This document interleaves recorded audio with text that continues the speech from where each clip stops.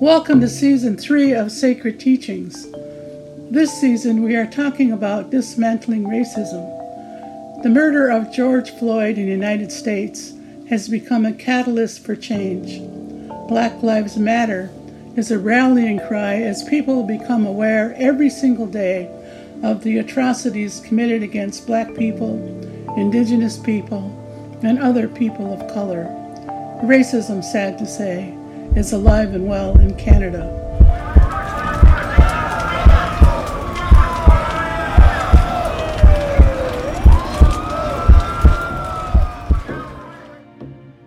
In this episode, Sacred Teachings producer Lisa Berry interviews the Reverend Canon Laverne Jacobs, Ojibwe elder and much respected spiritual leader for Indigenous people. I have known and worked with Laverne Jacobs for over 30 years. For me, he's been a teacher, a mentor, and a dear friend. With his quiet strength and deep faith and courage, Laverne has helped shape history in the Anglican Church of Canada and the country. We are privileged to welcome Laverne to Sacred Teachings. Laverne, let's start at the beginning. You were born and raised at Walpole Island First Nations. I think you had a tough start in life. I was a preemie, so I was in hospital for a number of years. It had some developmental problems because of, my lymph system didn't develop. And that caused a lot of illness throughout the years. And also meant that I missed 3 years in school over a period of time. And a lot of times I would spend the summers in bed, or my mother would take me, carry me out to the yard and put me on a blanket, and I'd have books to read or whatever because I couldn't play with, the other kids. And I knew that if I got a scratch, I would start crying because I knew, okay, I'm going to be in bed for a number of days or weeks. And this happened almost year after year. So because of that, I spent a lot of time reading, couldn't do what other kids did, couldn't play sports, and just had to make life do with what I had. Hearing your early story certainly helps us to understand where your incredible patience and compassion come from. How did your parents help you with your challenges?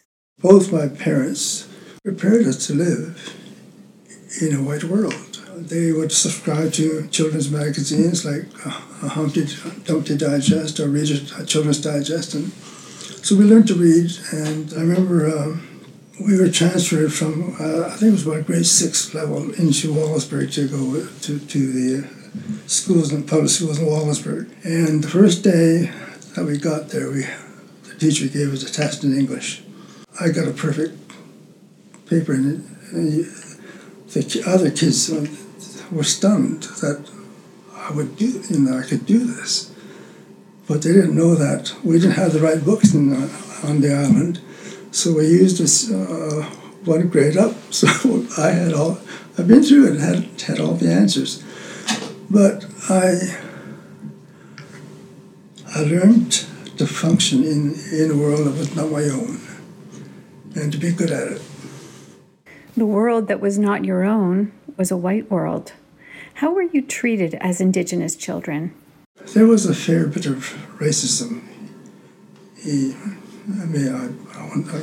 Actually, maybe fair is putting it mildly, and the children from Walpole Island was hanging out by themselves.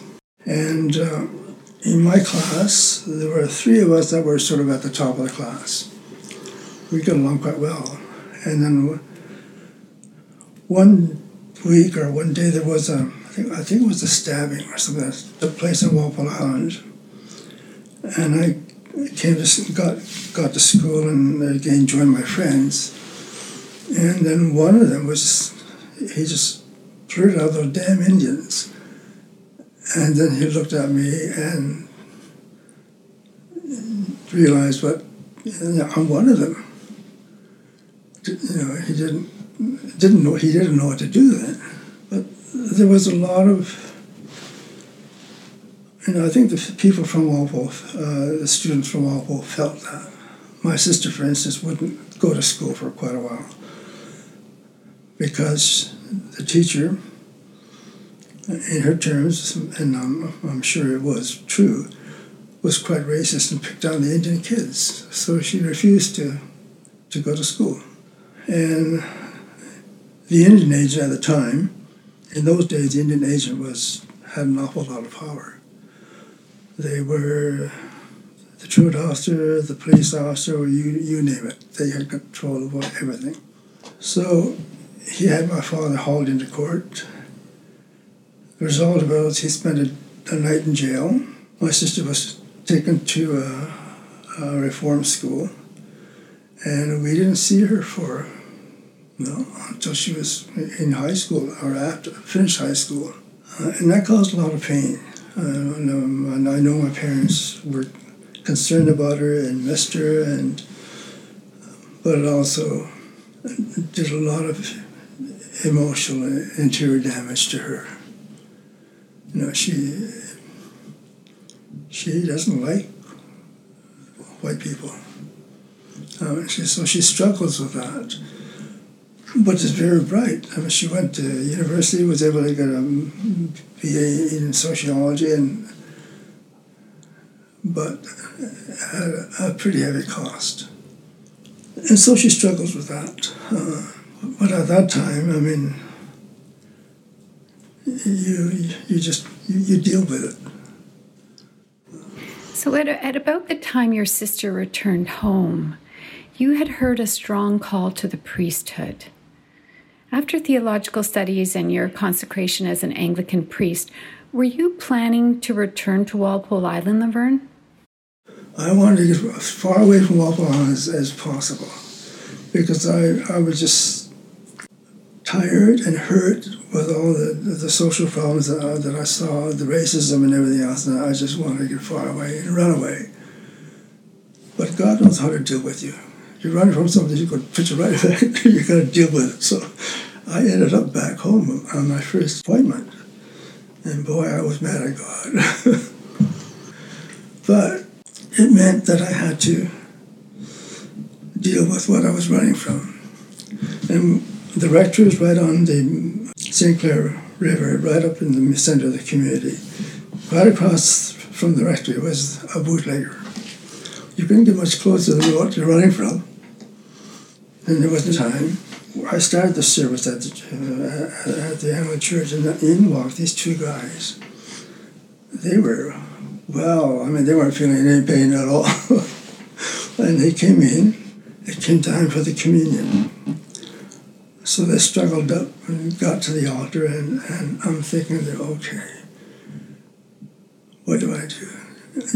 They're not, they're totally out of it. They're not in any shape to, should they be taking communion? This is the body and blood of Christ. And so I'm sending up a real quick prayer and asking, in a sense, and trying to figure out, okay, well, what would Jesus do? And it just came to me that Jesus would not deny himself to them. So I gave them the bread, and I gave them the wine. Well, they were there again the next week. The same thing. And this went on for a few weeks. And then towards, a few weeks later on, one of them was just sobbing his heart out at the altar. And one of the choir members went and just sat with him and knelt with him. And I continued on with the service. But he was set free. He didn't drink after that. That's the power of God. That's the power of the community working together. And the power of your love and faith as well. Laverne, you have personally experienced racism in this church that you love. Do you remember when that began or when you became aware of that? This was when I was first ordained and there was a diocesan synod in Huron. And all the congregations, they were being asked to do kind of a review and look back over the years and give a report. So there was all these glowing reports. There's no mention at all of indigenous ministry, nothing about the Native communities. So I got up and went to the mic and pointed that out. And then during the break, someone came to me and said, "You're really radical, aren't you?" I mean, he was really angry. But unless you point out those situations, they're not going to know. They'll just go by and think everything's fine. And then there was a time, I think it was at General Synod, someone came up to me. He was really angry. He said, "How long do we have to listen to this stuff?" I mean, it was just, it seemed to never end. And then I can remember the time when the General Synod was in Newfoundland, in the low-level flying issue. You could cut the tension with a knife. It was really, really bad. And Shirley Harding and John Birdpath's portfolio on residential schools, she was in tears and she was ready to quit. And I said to her, "Shirley, you're a bridge person. Bridge people get walked on. You know, that's part of the territory. You know, we're going to get creamed." And so you just hang in there. You cry. You just get up and go again. It's not always easy at all. But sometimes you ask, how long is it going to take? You know, because it still goes on. And it's just more subtle. Why? Why is it still going on, Laverne? What is our blind spot? Fear. If you say you're racist, then you've got to deal with it and you've got to make some changes. People don't like change. And especially if you have to deal with issues of the heart. Nobody likes heart surgery. It's much easier to just go with status quo because it doesn't cost anything. Well, that's their perception. Do you have hope that things can change?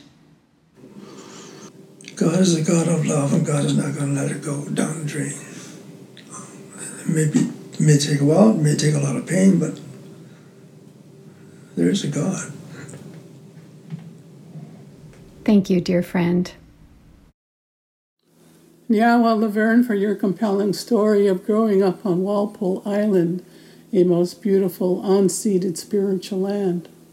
As children, we were both sheltered from the pains of the outside world. We didn't know racism or realize our material poverty. We had many other riches, gifts from our Creator that kept us strong. We were both fortunate to have good parents and grandparents. Not everyone did. Good parents and grandparents teach us to walk a good path with a good mind. Many parents struggled with abusive behavior, a manifestation of racism, colonialism, and other injustices. But the pain of racism lingers on and on. We've been talking about it and seeing it at play since time immemorial. We are taunted with hateful words like, "The only good Indian is the dead Indian," or "Go home to your reserve." People need to understand that racism hurts. It hurts our many people of color. It hurts our humanity. Racism is the abuse of power plus prejudice, and prejudice is defined as a dislike, a hostility, or unjust behavior that comes from preconceived and unfounded opinions. If we are to truly live in harmony and respect the dignity of every human being, we need to, in the words of a Choctaw grandma, name it, claim it, and tame it. Don't let fear stop the change of heart. Thank you for listening to Season 3 of Sacred Teachings. Get new episodes every Monday on Spotify, Apple Podcasts, Mimeo, and Podbean. Follow us on Instagram at Canadian Anglican and check out our previous episodes on all platforms. Subscribe to the show so you don't miss out, and please spread the word. See you next time.